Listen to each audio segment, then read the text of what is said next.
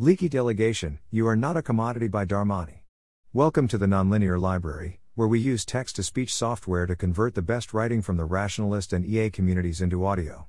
This is Leaky Delegation, You Are Not a Commodity, published by Darmani on Less Wrong. Epistemic status, the accumulation of several insights over the years. Reasonably confident that everything mentioned here is an informative factor in decision-making. Carl is furiously slicing and skinning peaches. His hands move like lightning as slice after slice fills his tray. His freezer has been freshly cleared. Within a day, he will have a new bag of frozen fruit, and can enjoy smoothies for another month. Stan stands in the kitchen of his college dorm. His hands are carefully placing ingredients on pizza dough, homemade tomato sauce, spiced pork, and mozzarella cheese from a nearby farmer's market. I don't know why people will pay a restaurant for this, he muses. So much cheaper to do it yourself. Michelle is on her way to her job as a software engineer. She tosses a pile of clothes into a bag, and presses a few buttons on her phone. Later that day, someone will come by to pick them up, wash and fold them at a nearby laundromat, and return them the next morning. Less time doing laundry means more time writing code. Her roommate calls her lazy. An alert flashes on Bruce's screen, US East Prod 1 not responding to ping. Almost like a reflex, he pulls up diagnostics on his terminal. The software itself is still running fine, but it looks like his data center had a network change. A few more minutes, and everything is functioning again. Hopefully only a few customers notice the downtime. His mentor keeps asking why he doesn't just run his website on AWS instead of owning his own servers, but Bruce insists it's worth it. His 4-person company has been profitable for 3 years, and keeping server costs low has meant the difference between staying independent and being forced to take outside investment. The 4 characters above each take a minority position on outsourcing a task.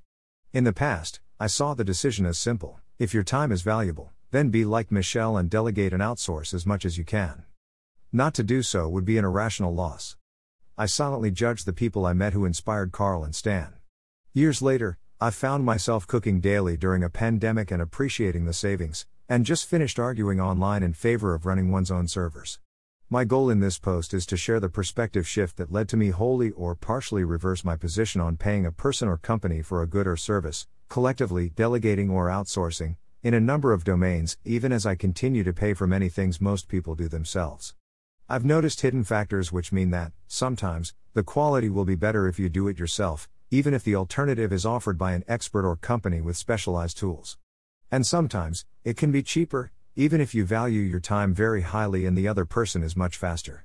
The internet is full of articles on the generic buy versus build and DIY versus build decisions, though some are written from the corporate boardroom and others from the home kitchen or workshop. The underlying analysis is eerily similar, that it's a choice between spending time, or in-house resources, or money for a similar value. More sophisticated articles will also consider transaction costs, such as walking to a restaurant or finding your kid a tutor, and costs from principal-agent problems, such as vetting the tutor. In fact, as I've come to realize, the do or delegate decision is often not about 2 alternative ways of getting the same thing, but rather about 2 options sufficiently different that they're best considered not as replacements for each other, but entirely separate objects with overlapping benefits. These differences can be obvious for specific examples, as every home baker can give you an earful about why your local supermarket can't compete with homemade bread. My goal is to extract a generalized model describing the hidden ways in which insourced and outsourced versions may differ. By having this gears level model, you may wind up doing something yourself when everyone around you is paying for it. Or you may wind up doing the reverse. Different product. Have a look at Instructables or Etsy or any recipe website, and it's clear that the space of homemade items is vastly larger than the space of store-bought items. Something you make yourself is unlikely to match something you could have otherwise acquired. But do these alternatives satisfy the same underlying need? Naturally, providers do try to fulfill your needs. That's how they get paid, after all. Yet outsourced providers balance the needs of many customers, and face problems you don't. Their offering may be meaningfully different than the homegrown equivalent, sometimes for the worse, even in the face of ruthless competition. And the differences encompass not only the product or service itself, but also the accompanying intangibles. Specialized preferences. When my housemates and I walked into the restaurant, we were greeted by an exquisite ambience and jazz music. Our hearts sank given its ratings. One explained, the better the decor, the worse the food. I found a man whose business is helping descendants of German Jews reclaim their citizenship. The references he gave all spoke glowingly of him. Yet it only took me a few minutes after calling them to decline. They all said you were invaluable because they didn't speak German. But I do speak German. You are the only person who wants the exact things you want. The corollary is that, when you buy something, some of its cost goes into things that you do not want. Central providers must set their offerings to appeal to a broad base of consumers. When your preferences differ from the median, then you are paying for products not optimized for you.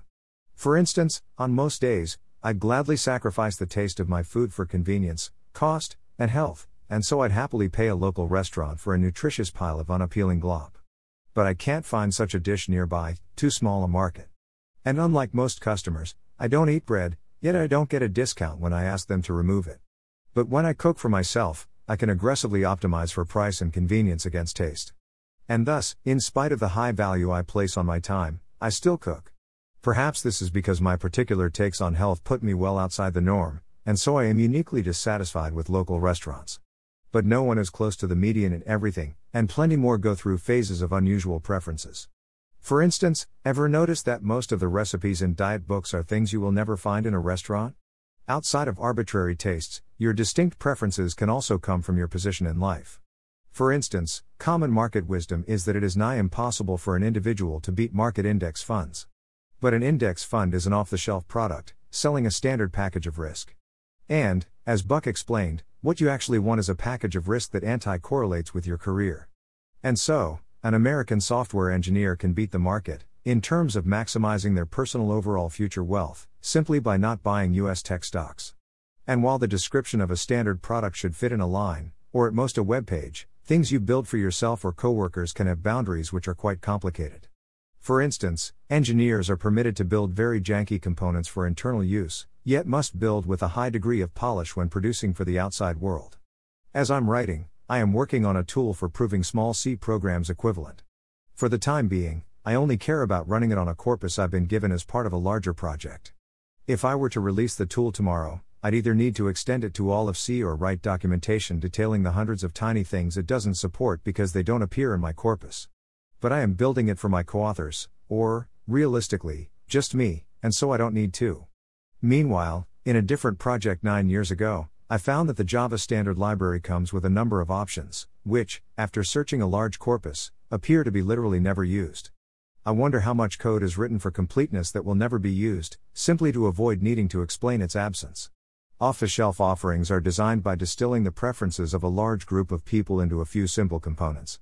In contrast, you are able to craft a very complicated deal with yourself, containing exactly what you want and no more. Bundling and insurance. Accommodating many preferences often comes in the form of bundles. Anyone who's ever dealt with a TV or phone subscription is aware that products often come with many things they may not use. The economic view is that those who use less are paying for those who use more. Or, put more bluntly, does your plan come with unlimited customer support? Then you're subsidizing the most demanding customers. Did you fly Southwest Airlines and not use your free checked bag? You're subsidizing everyone who did. But lesser known is that there is a version of this in every physical product you buy, because, when you buy a product, you are also paying for the risk of the average user. This comes from the modern doctrine of strict liability, that companies are by default liable for damage caused by their products, even without identified fault. The rationale was given in a famous concurring opinion in Escala versus Coca-Cola Bottling Company, 1944, aka the exploding Coke bottle case. Companies are much better able to provide insurance to their customers by raising the price tag slightly than customers are able to buy insurance themselves. In other words, some portion of every mass market product you buy is paying for potential lawsuits that result from that product. This is generally a good thing and a reason to outsource, as you'll be in much better shape financially if your house gets burnt down by a malfunctioning toaster than by your hand-sculpted wood-burning oven. But that also means that, even if your house is fireproof, you're still paying for the risk because someone else's isn't. If you buy a chair, you're paying for the potential injuries because someone else assembled it incorrectly. In general, if you think you'll be better informed or more careful than the average consumer, then you are losing out. Thankfully, toasters don't often burn houses down, and so this cost is low, under 1%, for most products. I'm interested in examples of physical goods for which this is not the case. But it's alive in your gym membership, over 1%, decisively high in risky physical activities, and also substantial in, of course, actual insurance. When someone with good oral hygiene chooses to forego dental insurance, they are in essence insourcing. On a grander scale, I'm now curious how much a company of health nuts could save by underwriting their own health plan, and whether any have done this. Several of the other factors here have a common theme: you pay more because of information you don't have about the product or service. This one is the reverse: you pay more because of what the seller doesn't know about you. Centralization and production technique. In physical products, the constraints of centralized production, distribution, and storage may cause specialized producers to use techniques different from the DIY. In different circumstances, this can result in a superior or inferior product. For example, Carl in his kitchen has only disadvantages compared to commercial producers of frozen fruit. Commercial producers use blast freezers, which both results in a better tasting product, by virtue of fewer ice crystals, and higher throughput. They peel the fruit cutting with blades not so dissimilar from Carl's knife, and their centralized location gives them access to fresher ingredients than Carl. In contrast, store-bought tomato sauce is also different from the homemade version, but in a negative direction. The tomatoes are peeled either by immersion in a caustic solution, requiring dye to compensate for the loss of color, or by subjecting them to a sequence of scalding and physical trauma until the skin falls off. The long storage times require either preservatives or pasteurization. I cannot presently find a source, but I once read about someone who sampled a batch of factory tomato sauce prepared without the additives, a bland, gray glop. Centralization means scale, and scale creates its own problems. Compared to Stan, the tomato sauce manufacturer pays for scale by degrading health and flavor. The family farm selling spiced pork pays regulators by building a full parking lot. Even for virtual products, centralization makes a big difference when shared physical resources are used to satisfy many customers. For example, Amazon AWS faces the risk that customers with VMs on the same machine may attempt snoop on each other. They pay for this by degrading performance, by expensive mitigations against information flow attacks, and by wiping disks each time they're connected to a newly booted VM. Both might be unnecessary if all such VMs serve the same company, as is the case for someone running their own eucalyptus cluster. Centralization itself also has a cost, which you pay for in the form of overhead. When you buy frozen fruit, you are also paying for a frozen transport chain, shelf space, and the cubicles of designers making packaging and advertising, and also subsidizing unsold product. When buying enterprise software, you are also helping to pay for the vendor's entire sales, HR, and finance departments, thus creating a pricing dead zone that inflates four-figure software into the five figures. Differences of production method are likely to be a factor when your homegrown solution is pitted against a centralized provider with expensive capital. It's the reason why Carl's knife labor is orders of magnitude more expensive than the milliseconds per strawberry needed by the frozen fruit factory's machines, and why Bruce's bare metal machines may be an order of magnitude cheaper than OIS's virtual machines. And the lack of it is why Stan doing cooking and Michelle doing laundry wouldn't be so different from a restaurant or laundromat. Principal agent problems. Delegation is a coordination problem, and solving it means solving principal agent problems, of which the main ones are communication and risk. Every manager has stories about hiring an employee or contractor who turned out to suck up more manager time versus if the manager had simply done it themselves, whether because the hiree couldn't deliver, risk, or required too much help to understand the task. Communication. An application to charity is discussed by myself in cause awareness as a factor against cause neutrality. These costs are widely understood, although often underestimated by the inexperienced. Yet even when buying something well-defined, and even when insourcing carries the exact same risk of failure, there are extra costs not often considered. These costs involve information, you pay to learn things about the provider, and, as in the insurance section above, they charge for their uncertainty about you. But when you do it yourself, you and the provider both have perfect information. Signaling costs. When I cook a roast for myself, I might toss it in the oven and come back a few hours later, not bothering to set a timer or use a meat thermometer.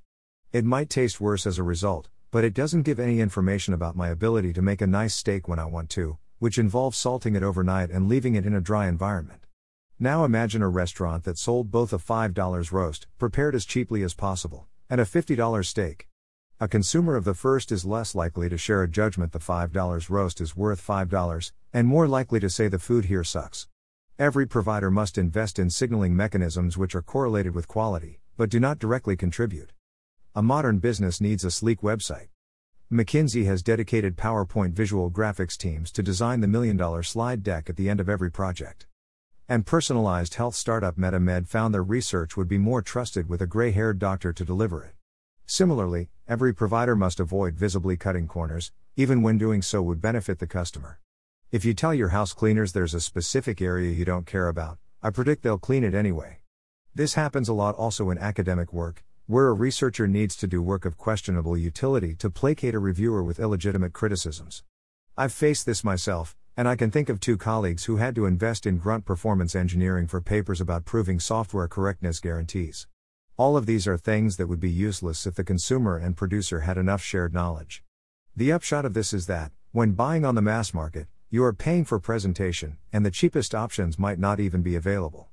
Signaling benefits. First date, dress up, make the best first impression possible. 20th date, roll out of bed. But if outsourcing means buying information about the provider, that means there's an extra benefit to outsourcing. The information can be reused in future transactions. While a restaurant still may not sell you a minimal work $5 roast even after they've proven to you their quality, this is very true of hiring professionals. You are also buying a relationship. The first time I hired a designer 3 years ago, I wrote a job description and tested a dozen competing candidates. Now, all I do is exchange a couple messages with the winner and get automatically billed a week later. With this low friction, I can outsource tasks as small as sprucing up a single PowerPoint slide. Dark pattern, expertise overkill. In Deep Work, Cal Newport writes, for every task you do, think about how much training it takes for someone else to do it, and outsource or eliminate it if it's too low. Well, skilled professionals routinely do tasks beneath their training and charge full price for it.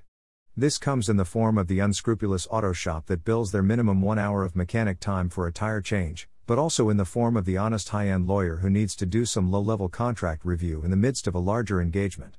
For an extreme example, albeit as a TV special rather than a normal sale, see a world-famous psychologist doing textbook marriage counseling. This clearly occurs because of bundling and coordination costs, but it also occurs because high-end sellers have an incentive to convince you that everything they do is worth the markup. This is a sales dark pattern akin to the dark patterns in UX design, where a company for example makes the buy now button look like the cancel button. As an example of both, my first time doing taxes, I got upsold on paying for a service that would help me in the case of an audit, with a full refund if I canceled within the year.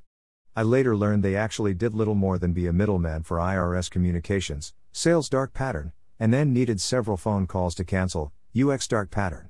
For physical products, this takes the form of convincing buyers that some superfluous aspect of their product is highly beneficial, or otherwise implying users are buying more than they actually are. This occurs subtly in the techniques restaurants use to make their portions look larger, explicitly by some sellers of natural and organic products and by the entire multivitamin industry, and overtly in the case of Red Lobster, which displays a tank of Maine lobster in the front of every restaurant but sells a lobster bisque made of langostino and rock lobster, cheaper shellfish unrelated to true lobster. The apocryphal engineering consultant charges $10,000 for a chalk mark on a malfunctioning coil, $1 for the mark, and $9,999 for knowing where to put it. The apocryphal Picasso charges 5,000 francs for a 2-minute sketch, because it took me my whole life. But the management consultant who forms the butt of jokes will tell you what you want to hear, borrow your watch to tell you what time it is, and sell you on satellite imaging when all you needed was a pair of eyeballs. If you paid for an answer that took either a lifetime of training or an hour of Googling, could you tell the difference? How about a drip marketing channel that was either based on unique insight or copied from HubSpot Academy? If a technology firm talked you into a more expensive solution than you need? Providers distinguish their offerings from DIY versions and justify the price by bundling added value, be it a cafe's ambience or the confidence of an expert's eye. The sophisticated buyer is one who can see when a component of that bundle isn't pulling its weight, and is prepared to craft their own to compete. A fool and his money are soon parted, but the reverse is also true. Or, as actually happened to a friend, when your income is large, there will always be people willing to sell you $12 avocado toast until it's not, and wealth comes from learning to say no. Value of learning. A paradox of outsourcing: the better you can do something yourself, the less valuable it is to do it yourself. There's a simple reason: when you do something yourself, the value is in both having it done and learning how to do it. Doing laundry may be busy work to the habituated, but doing it for the first time also comes with the security of not being dependent on others, and the ability to not be hoodwinked if the laundromat returns wrinkled clothes, claiming that's just what happens. The value of the learning differs greatly between individuals. In my case, my career is in software development, and my business is providing training for software engineers who come from a vast array of specialties. I have a lot to benefit from learning to run my own servers, even if I wind up never doing it again. Yet my ambition in cooking ends at being able to impress guests a few times a year, and so I'm not likely to benefit from practice handcrafting pizzas except by handcrafting more pizzas. In contrast, a French chef may learn useful things about his suppliers from growing his own vegetables, or gain insights from branching out into making his own tortillas. You must also ask, what kind of learning is involved? Some kinds of learning may expand your knowledge in the world, while others may be more like muscle memory, and only let you do specific things faster. That's the main dichotomy, but I'm going to expand on it in the next few paragraphs with some of my, admittedly scant, knowledge of cognitive science. My current ability to give precise characterizations of learning comes from my recent study of ACT-R, a cognitive architecture able to, from just a few parameters, reasonably predict millisecond-level timing of human performance on an array of memory and learning tasks. The ACT-R model offers several mechanisms of learning.